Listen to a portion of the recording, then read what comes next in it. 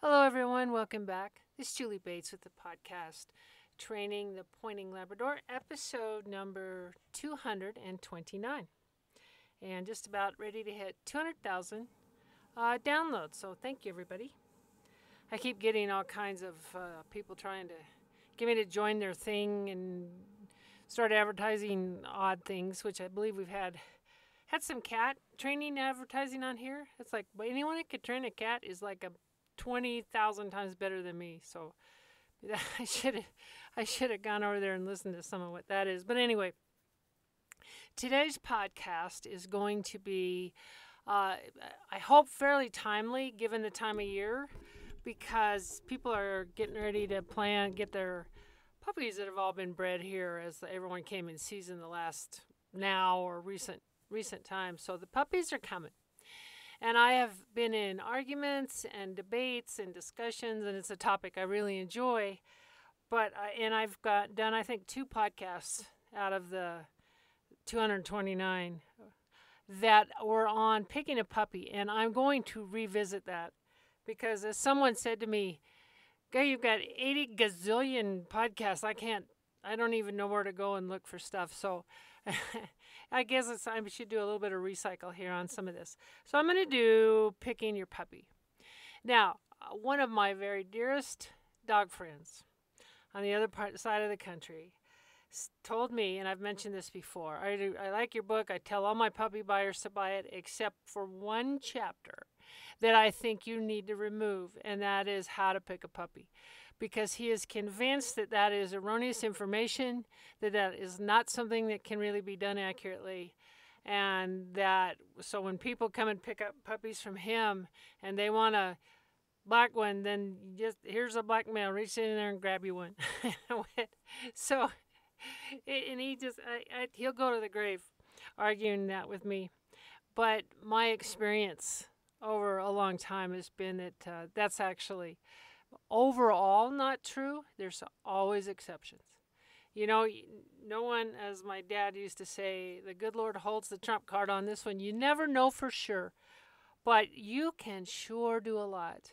And the majority of time that I've done it myself or had some people that I've worked with go and pick puppies, the majority of the time it comes out unusually accurate. In other words, they get the one that they would have wanted.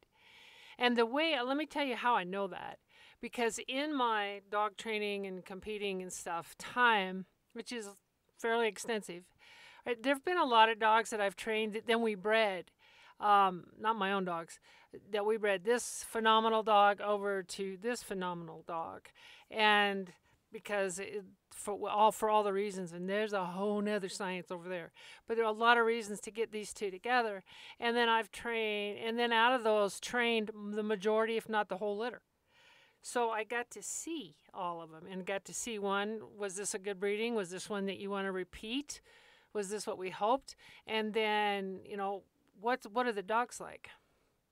Because sometimes in a given litter you have, and one of the positive things when you're defining a good breeding, in my opinion, that's all any of this is, worth what you're paying for it. In a good breeding, you have a fairly some reasonable consistency in the puppies. In other words, you don't have one that just doesn't like to retrieve, doesn't want to do anything, is not interested in work, just sits over in the corner, doesn't like people. And then on the other one, you have this superstar that retrieves and does everything and is super connected. And then another one that's totally different. So when you have a big spread in characteristics and talents and things in a litter, I don't believe that's as positive as when you have a litter where they're a little different. This one's a little better at this. This one's a little quicker at that. This one is a little more sensitive. This one you gotta kind of thump him a little bit. But other than that, they all are pretty darn good at what they do. Okay, that's a kind of litter. That's a kind of breeding that is a good one, and that breeders would redo. So many times you have a litter that has this one stellar dog. It's like all the good stuff that was possible got all put into one puppy. And boy, I've seen this in field trial stuff, and seen it in the hunting dogs and the pointing lab world. And you get one that's just incredible. I mean, just beyond, just amazing. And the rest, not really. Not, matter of fact, maybe not at all. So that is certainly not a breeding that you want to repeat. It's those ones where there's a lot of good dogs, a number of good dogs that came out of that. So when you're researching puppies, and that's not what this is about, I think consistency is something that people overlook. Because there's one dog that came out one time that was great. There might have been all the rest were just like that. In which case, this could be a really good breeding. Or that's the only one, and the rest are all pets because they weren't even interested in any work. So consistency is something when you're just looking at litters. And consistency tells you how good the breeding as a whole is, not necessarily how that one individual you want is. So when you want a puppy, it would be very helpful for you as a puppy buyer and puppy raiser to isolate the things that you actually value. Because many, many times people don't. Yeah, we want them to be cute, smart, point. If we're talking about pointing laws, if we're talking about Australian Shepherds, they won't be pointing. It'll be the stuff that they do. All right? So you want the performance things of that breed, obviously. But list them, you know. And for pointing labs, title of this deal, I want a dog that retrieves first, right? Because these are retrievers. And if they don't retrieve, then a lot of the other stuff isn't going to be very useful. And usually desire to retrieve is directly proportional to desire to hunt in the upland field. So that's why I weight that retrieving very heavily, because when they like to retrieve, they like to go hunt what they're going to retrieve. When they're moderately interested in retrieving, they are moderately interested in going out and looking for something to retrieve, unless it's hot or icky or stickers or something, and then maybe not even so much. So desire to retrieve is very important. You cannot tell all about an upland dog, since that is a bit of a process to develop a good upland dog. Now, sometimes you see fantastic things in those little guys. I've seen fantastic things in 6 and 7 week old puppies that disappeared later in terms of pointing. Somebody came out one time with a litter out of a really, really great pointing lab female bred to a field trial dog, which everyone tries. Everybody's got to try it. And so we did that 20-some years ago. And so one little dog just locked up and pointed. They bought out and I don't do this, the fishing pole and the wing on it or feathers or whatever they have to determine pointing. And one little dog just locked up. Not another one did in that whole litter. And that one that locked up and pointed never wound up even getting certified. It never pointed as an adult. And I think several of the others did point. Not as good as mom ever. That's often what happens in those, is a generalization in those kind of breedings. When you have a superlative of one type and a superlative of another type and you put them together, you get a little bit less of both. I'm sure there's exceptions to that, but they're probably a onesie-twosie, not the whole litter. But if you ever find that litter, get it. But anyway, so the pointing thing at that age may be meaningful and may not. I never, ever, unless I see it consistently every single time, they do exactly the same thing. The consistency, again, is important. If they point one time, they flash pointed, never did again. Well, this other one kind of pointed every time. I'd look at consistency more than I would how great that one flash point was. But get that in, I've got to stay on task here. Get it in your head what's important. So we want those characteristics that you're getting the dog. And then there are others. For example, and it really does pay to think these things through. Okay, is this dog going to be a family dog and living in the house with the family and all that? That implies a number of things. One is you don't want a crazy dog. You know, one of those dogs is just ADHD and in and out. They're a little harder to house train because they're thinking about something else and not about what you want. I mean, they're scattered and they're wild and they get wildly excited because they saw a sparrow go by the front window. That kind of characteristic in a dog, in terms of your daily life and even training, may be more challenging than you're willing to undertake. I do have a lot of podcasts on training those guys because it takes an extra. Takes some thought and awareness and stuff. So Is the dog going to be in the house with you, or is it a kennel dog? Or are you going to ship it off to have somebody else train it? Those things are relevant in the characteristics that you're looking for. Crazy. If you want a nice house dog with the family that your partner doesn't get mad about because constantly it's eating the couch or peeing in the front door or whatever, okay, you want a dog that's not, tends to be a little bit more thoughtful perhaps and cares about what you think. So house dog or not? Who's going to train the dog? Now, these dogs do need to be trained. Every time I hear somebody, I had a lab, never trained it at all, did everything perfect. I'm somehow in there you trained them because I haven't yet met the one that just came out doing everything I wanted. Some of them didn't take much. But who's going to train the dog? If you are, then you want a dog that cares a lot about you and what you think, and you're a big deal to them, and a number of other characteristics I'm going to talk about in here. So if you're going to train it, you want it to train as easily as possible. You don't want to have to be Joe's super expert because the dog has a lot of characteristics that are going to be difficult to deal with in terms of learning, wanting to learn, caring about learning, how much it takes to get them to learn. So who's training the dog? A professional trainer would probably be better than you at a problem dog or just a challenging dog. So either way, I'm telling you, I get the one that's easy to train. I don't care what you're doing. That's always a really good thing to do.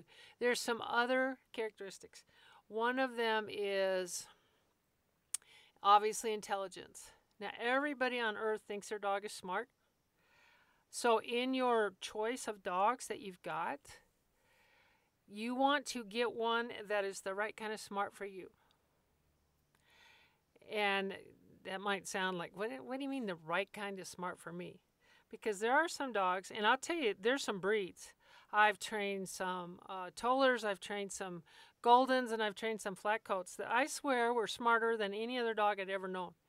Now, those guys also are very sensitive. They have a lot of things that make it challenging, but they're like way smart. And frankly, what I've told anyone, I think the Toller people, you need people to become accredited to have a Toller, because usually maybe I've just never met some of the lower end ones, but gosh darn, those dogs figure things out so fast that it's very difficult to stay ahead of them. And there are labs that are that way, that are so good and so quick that they figure you out before you figure them out. So that's not always a good dog. A lot of people have behavioral problems because their dog has learned something they had no idea they taught them, because they're unaware of all the stuff that the dog is aware of. So intelligence is good. It's not the most important thing. It needs to be kept in perspective with everything else. One of the things that you also want is, in my opinion, again, is a dog with a spirit and a willingness to participate in all the things in life, including the hard stuff. Okay, I think that's very important. And particularly in performance dogs and hunting dogs, you want a dog that if you're one of the crazy people that likes to go duck hunting at 5 o'clock in the morning when it's unbelievably cold and sit there quietly until the sun, all of that, you better have a dog that likes that. You know, and even if you got kind of fancy stuff, they're going to be cold. They're going to get into some water at least. Some of them may break a little bit of ice. A lot of safety things there. Won't go into that. But you want a dog that's just going, I'm in, man. I don't care if it's cold. Don't care. I don't care if I get wet. I just don't care. That's a characteristic that I would want in any dog I had in the world, because when you go upland hunting, and man, it's a hot day, and you got to get down to where it's a little better spot and where the pheasant are, and you got to go through some stuff, and it's hard, and the CRP is thick, and whatever else, and there's pokey things. You got to have a dog that goes, I don't care. I love this. I'm into it. I don't care. Obviously, you never overheat a dog, but you want one that says, okay, it's hot, man. I'll just kind of back off a little bit and be careful. Or whatever, because the desire to go hunt and be with you and work with you is more important than if they're physically comfortable or not. Or a dog that you're hunting in pokey stuff. You know, people that have never hunted in like West Texas and Arizona and New Mexico and some parts of Colorado, where there's cactus and yucca and sagebrush and creosote and all kinds of stuff. And it's hard on the feet, and it's hard when you run into it. Now, they learn, but you want one that goes, let's go. I don't care. They learn about cactus. They learn about yucca. They learn about prickly things, and they want to go anyway. And then let's just go to the family side of things. You know, you guys all want to go hiking. You're driving out to Montana. You're gonna go up over Yellowstone. You're gonna do all this stuff, and you want a dog that's like, awesome, let's go.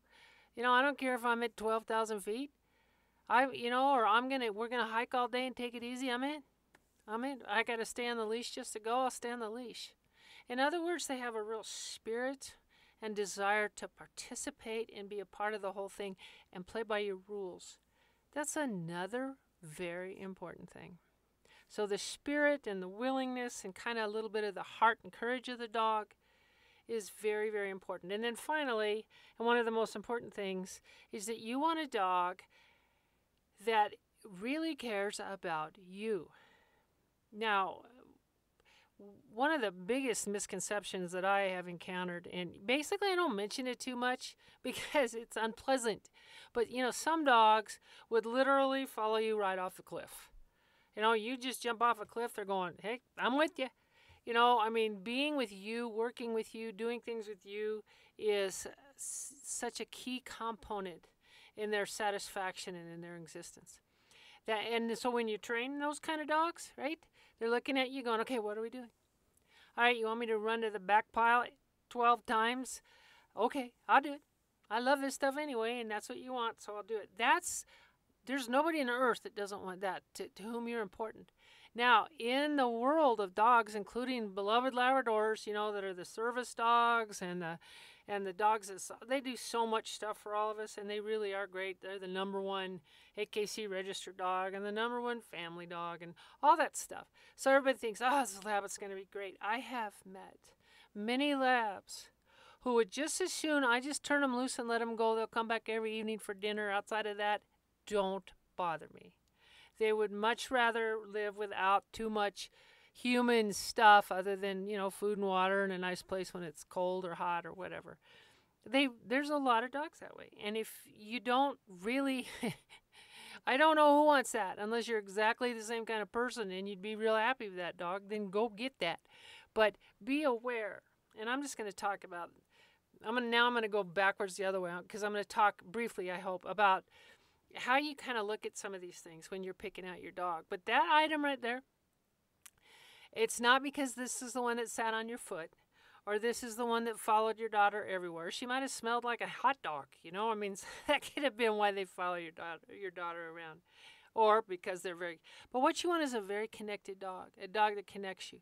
And one of the things, and I remember Jackie Mertens, the only person that ever had a national champion golden retriever, she was insistent upon, if you got a little puppy, 6, 7, 8 weeks, they have to be able to focus and they got to be able to see, right? Otherwise, this doesn't work.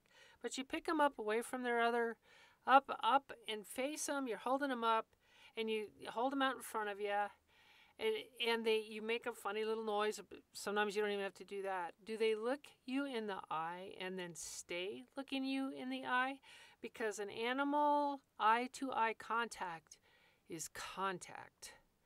That's what that is. They are reaching out and they are connecting with you when they just stare at your eyes. And you know, a 7-week-old puppy doesn't really know what eyes are, but they stare at your eyes. And that is a very good sign. Now, a lot of puppies, you pick them up and they're more concerned with what their little litter mates are doing on the ground than looking at you. All right, believe what you see. Some of them, you pick them up and they look at you and then they look away. And look at you and they look away. And it's very hard for them to maintain that connection with you. And then there's ones that, you know, you pick them up and maybe you might have to make just a little scoochy sound or something. And they look at you and they look at you and they literally reach in and connect with you. Right? That is a very good thing. And it's not a needy thing. It's not a I'm scared thing. It's a connect thing. And I fully agree with Jackie on that one. I'll tell you, the best dogs I've ever had or trained were all super connectors like that. And that's one of the signs that they showed right off. So if you pick up one and you're the last thing, it's like, put me down, they're all running over there, I gotta foot this, I gotta go. Then external things may be more important than you. Or they're just so young that they're not capable of connecting. But I usually kind of believe what you see in terms of that stuff. So that's an important one that you ought to do, not just once, but each time when you go look at the puppies and stuff. So that's an important one. When you're looking at puppies, ideally, here's the ideal situation, which of course none of us have. But there's a litter of puppies, happens to be your next door neighbors. All right, greatest litter of puppies for what you like, for what you're going to do with your dog, right there. So when puppies are 3, 4, 5 weeks old, things are developing. They can't see. Some of them don't think very well. They're just looking for mom, and they're basically eating and pooping and making noise and rolling on each other and stuff. They begin to get a little more developed. For everything I'm going to say, dogs develop at different rates, just like people. There's some young males that shave at 11 and some that don't do it till they're 23. So it's similar to that in dogs. Some mature amazingly early. It doesn't mean they're better than the ones that don't. It just means however that works in their inner workings there in their endocrine system, they're just going a little faster. That's all. So remember that. So everything you see isn't just absolute, because everybody does this at different rates. But when they're 3, 4, 5, even 6 weeks old, it's 6 weeks old, right? They're climbing out of stuff and they're running around and they're attacking each other and all that kind of stuff. But 6 weeks is awfully, awfully young. Ideally, since this is over at your neighbors, all right, you're going to go over there when they're 6 weeks old. Also, ideally, you know what sex you want, or what sex you are limited to. Now, you may not be able to choose your dog at all. There's 4 females and you get the 4th one. So there you go. Just hope everybody else does it. So you can still go pick dogs. Just don't tell anybody what you're, I like the little orange collar. Don't tell it. Just go over there. Maybe you really like the orange collar. But the dog is lighter than everybody else, or darker, or bigger, or smaller, or something that somebody doesn't like. And so they pick something else on a whole different criteria. Or they just reach in and grab them like a lot of people do. And that little orange collar is still there. Okay, now your chances are going up of getting the one you want, even if you have last pick. And like my dad always used to say, depends on who's doing the picking. That's really true. But anyway, let's just say you get first pick, right? Because you've been on them to do this breeding for a long time. So, and you want a female. So the thing to do is you go over there at 6 weeks. First thing you want to do is don't go right after they ate, or right after they had puppy shots or their dew claws off or something, although that should have been real early. In other words, don't have something that's going to impact their energy level or how they feel. Do it at the optimal time and ask the breeder what time that is. And they say, well, mornings after they've had breakfast, and then they nap, and then they're pretty full of the dickens. Okay, that'd be a good time. So let's say you're going to go to the neighbors at 10 o'clock. And the thing to do, go watch the puppies and, pick them up and smell puppy breath and go ahead and do all that puppy experience stuff. But then what you want to do is, for one, take the females, separate the females. Let's say you're going to get one of the black dogs and there's other colors there. Then separate out whatever it is. See, but we're doing 4 females, so take out the 4 females. All right, and separate them, put them in somewhere else. Hopefully they have a yard or a kennel run or something where, okay, here's the girls.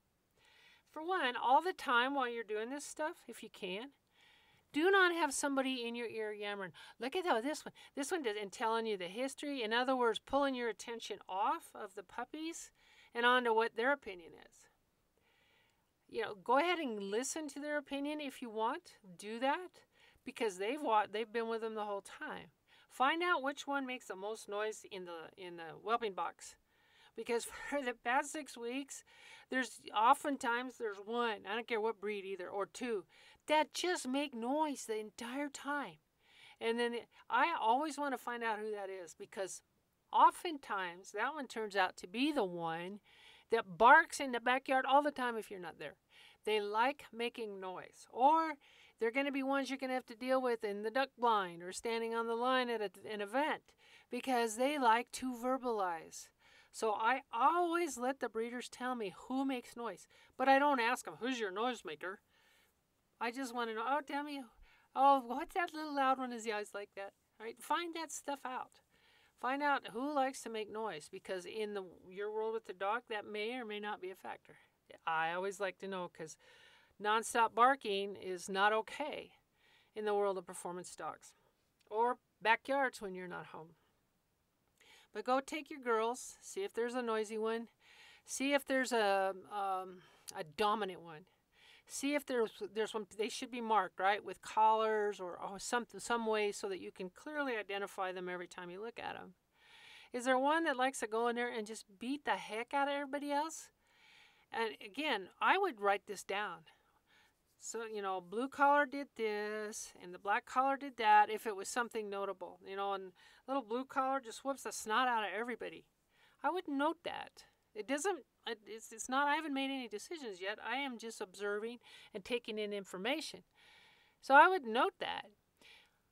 Is there one that just sits back by the gate, wants to go back in where the whelping box is and the other puppies? Now, it could be because it doesn't feel good because it ate too much, or it could be because it would really rather not be out there with you guys and be back in there. So watch anything that's somewhat notable. And in the whole time, for the next until 2 or 3 weeks till you take your dog home, just notice stuff all the time. And what you see consistently is what's important, like noise or dominance or fear and timidity. Watch those things. So then one of the things that I really, really like to do is, and hopefully in the retriever world, and those of you that get dogs that do other things, it would be those things that those dogs do. In the retriever world, I would very much hope, and your neighbors know what they're doing, so they've had these little guys retrieving. They've already had a rolled up sock or a little puppy bumper or something like that. Not bird parts, I hope. The desire to retrieve, just to retrieve at this age, is what's important. If they need something that they think they're going to eat, I don't view that as a positive. So there's no eating of anything they retrieve in their lives, so let's don't introduce it now. But they have a little rolled up sock or a puppy bumper, and they've introduced them to retrieving. So take one at a time. You take little blue collar, the one likes to whoop on everybody, and take her out and throw a bumper. You can't do it right outside the little kennel run that they're in, right? Don't do that. You got to get away a little bit, take it out, take the dog out, and then toss a little bumper, and it can't be very far, depending on how far they can see at that age. And just do that with a couple times, not a bunch, a couple times. So a little blue collar just runs out there and grabs that thing and snatches it up and comes back, even growling a little bit. And you get it, you throw it again. So very high desire, very high desire. It's a very dominant animal. And so then we put little blue collar back, and we're going to get little black collar out. And she also was interested in it. It was real good, right? And then you get little pink collar out. Everyone's always got a pink one on one of the girls. And she watched you, but then a bird flew somewhere, so she looked over there. And then she didn't go the second time. So who knows? Maybe she has a lower desire, or maybe she was really more into the bird. Now you're going to get the little orange collar. Is that the one? Yeah, you get her out, and she kisses you. And so then you throw this thing, and she runs out and gets it and comes back, drops it halfway, and then runs to you and kisses you again, right? And so, oh, darn, she dropped it. So go get it and just happy. We don't make them be steady or do any trick stuff. We just want to see the desire to retrieve. So you throw it again. It went too far, and it rolled down the hill. Bam, man, she goes all the way down there and gets it. Comes back again, sets it down a little too soon, and then wants to kiss you again. All right, so right now, that blue collar's looking pretty good, right? So now what you're going to do, you haven't worn them out, and you haven't done all the puppy love and petting. Just wait, because what you're there, you're going to spend, a lot of money has been spent on those puppies, and you're spending a lot of money on this dog. So let's act like this is an investment, because it is, in addition to all the other emotional stuff. Take your 4 girls, put them in a little crate, or I don't care, laundry. Well, they're probably too big. And out behind your neighbor's place is a a big old open space, something, or a farmer's field even better. Let's have a big old thing, and they've never been out there because your neighbors have kept them right there in the backyard and stuff. You don't take them out in the backyard where they live, right? We're gonna take them somewhere they have never been. All four of them. Get them where they're not by mom, they're not by the other puppies, they don't hear them and smell them. Yeah, you got to go to a little effort here, folks. And don't have the neighbor going with you telling you, look at that little pink collar. Don't just go out there, put the 4 dogs down and head out. Now, right now, it's going to be interesting. Don't head out 20 feet and stop. Head out at a 6-week-old puppy speed. Head out. And turn around and look. So they may never have done anything like this before, right? So they're all standing there going, what's happening? Okay, keep going. Just slowly, but move on out. Watch what happens. Here comes Blue Collar, running out in front. Not only running to you, but out in front, heading out, going, this is awesome. I've never been out here before. What is that? And they're all over the place, right? That's little Blue Collar. And then little Orange Collar, she's looking back and forth and goes, I think I'll go too. And so she comes over, but she comes over to you.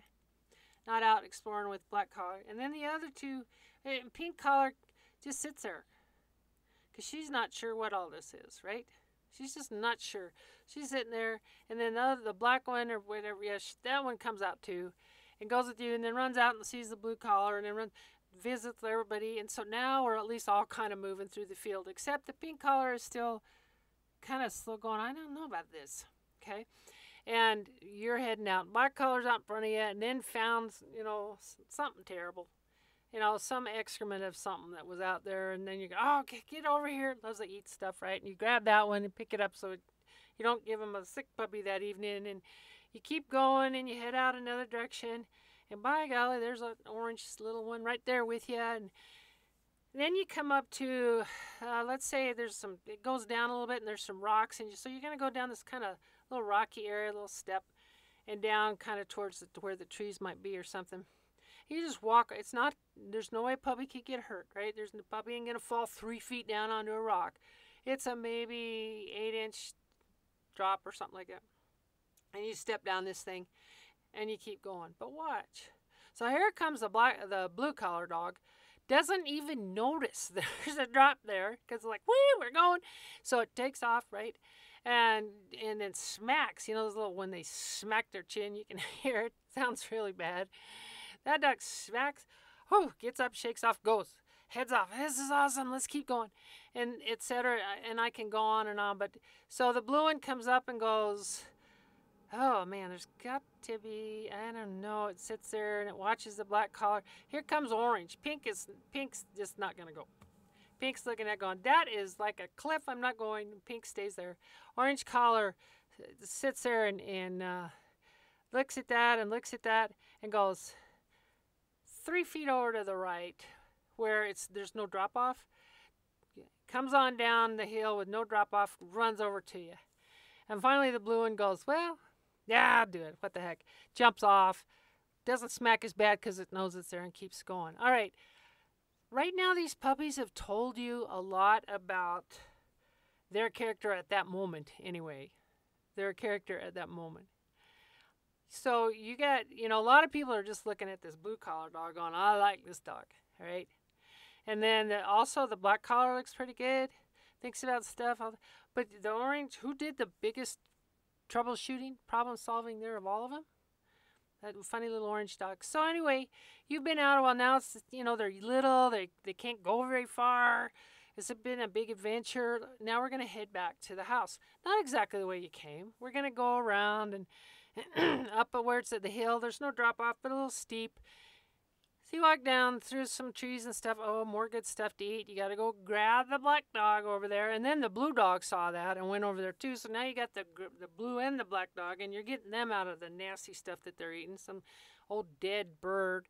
And then an orange, they looked at it, but you went to the right. So the orange one went to the right with you.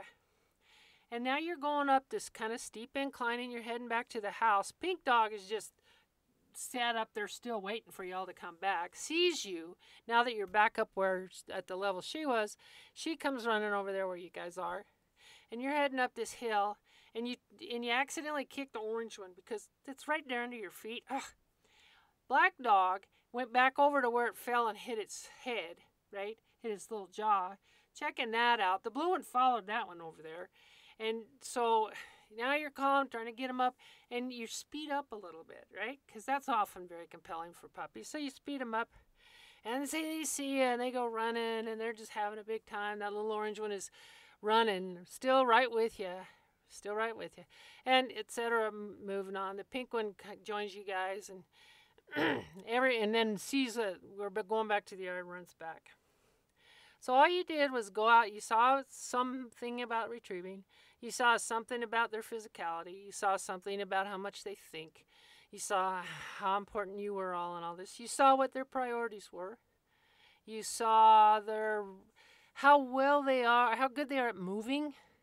And you saw a little bit about what the spirit, what the motivation of that dog is. You saw that stuff, right? So they're tired and they get back, and oh, look at the boys. The boys are a lot bigger than everybody. And then you let the breeder tell you all the stuff you want.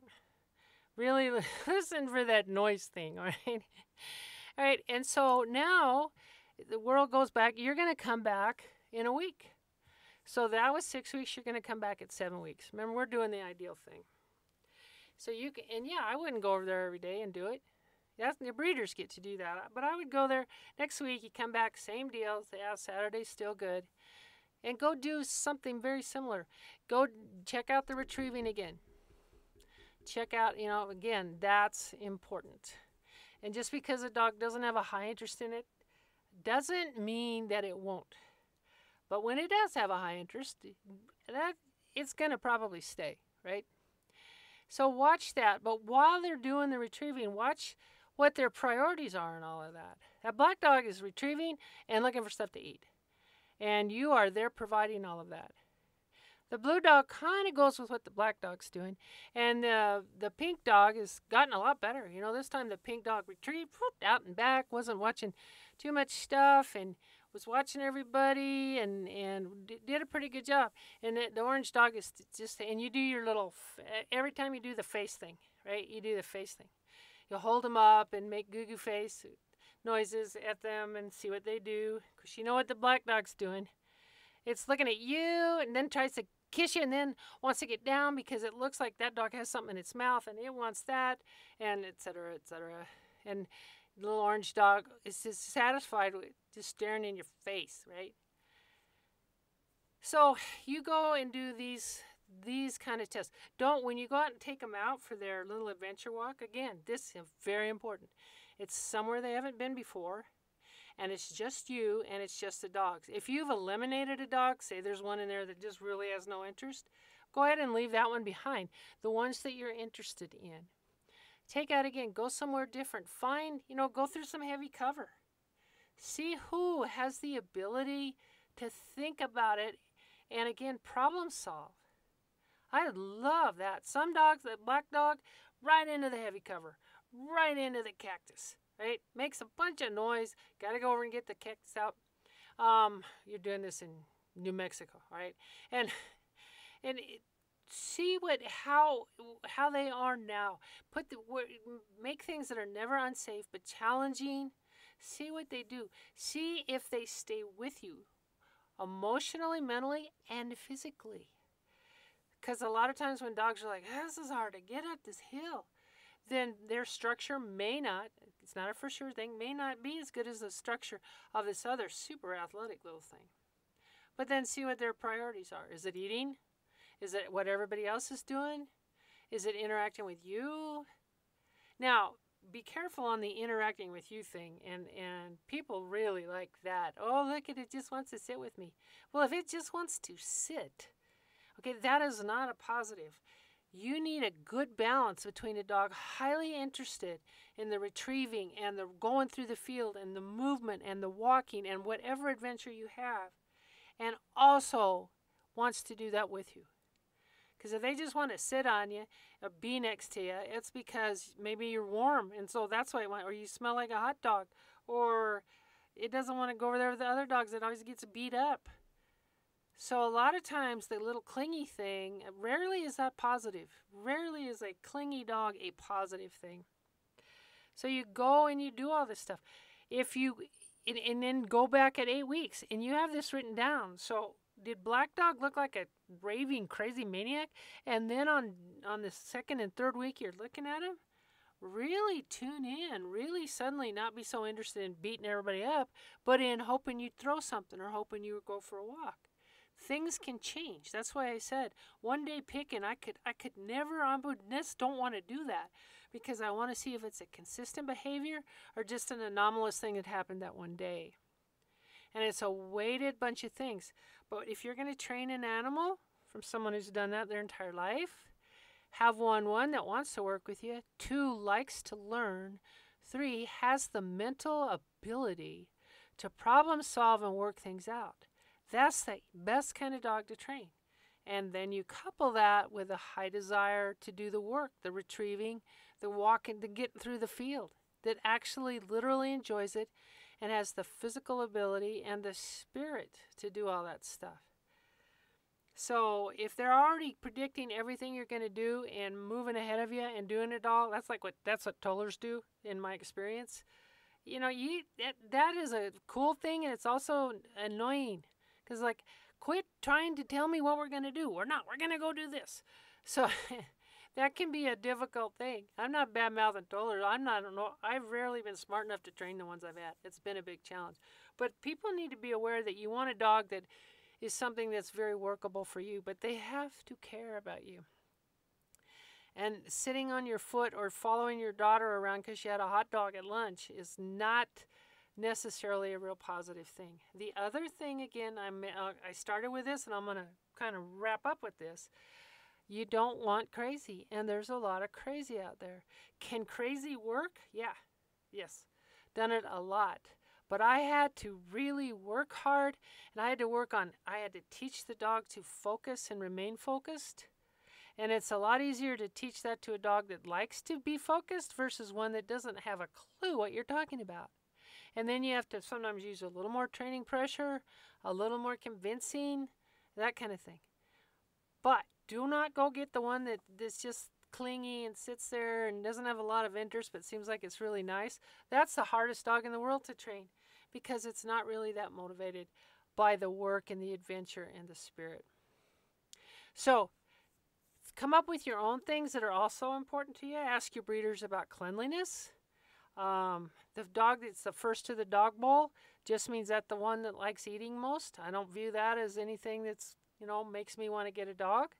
You want them to have a good appetite and not be picky, but, those kind of dogs eat stuff and die. I mean, you don't want a maniac about beating up other dogs. You don't want a dog that just wants to eat no matter what. Even though every puppy out there, retriever puppy, you guys, when you take the daily walk on the field with your puppy, will eat the most horrific things you've ever seen.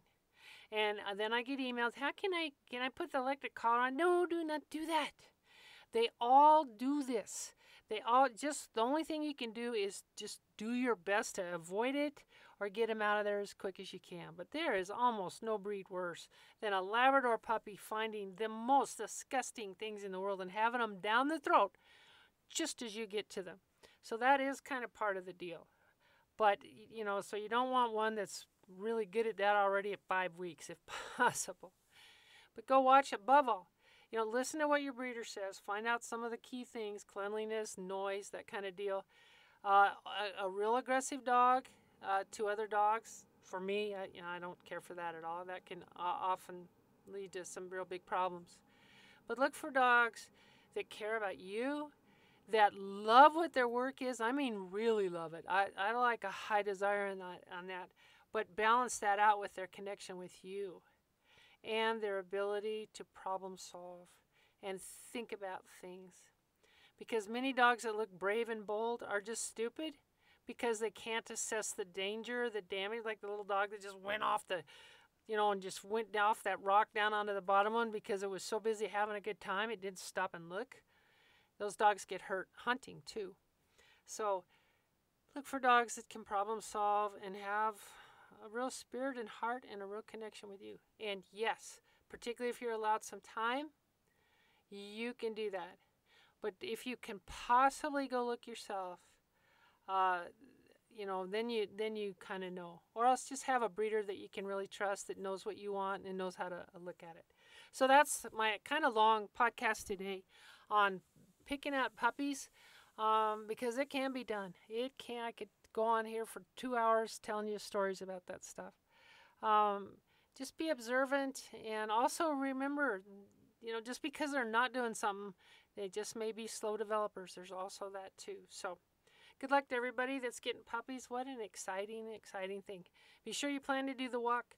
Single most important dog training thing in the entire galaxy. All right, find out about that and go do that with your dog once you get them home. But good luck with the puppies, and let's all hope that winter finishes up with us and we can get out training hard again. So everybody stay healthy and happy, and I'll be back next week.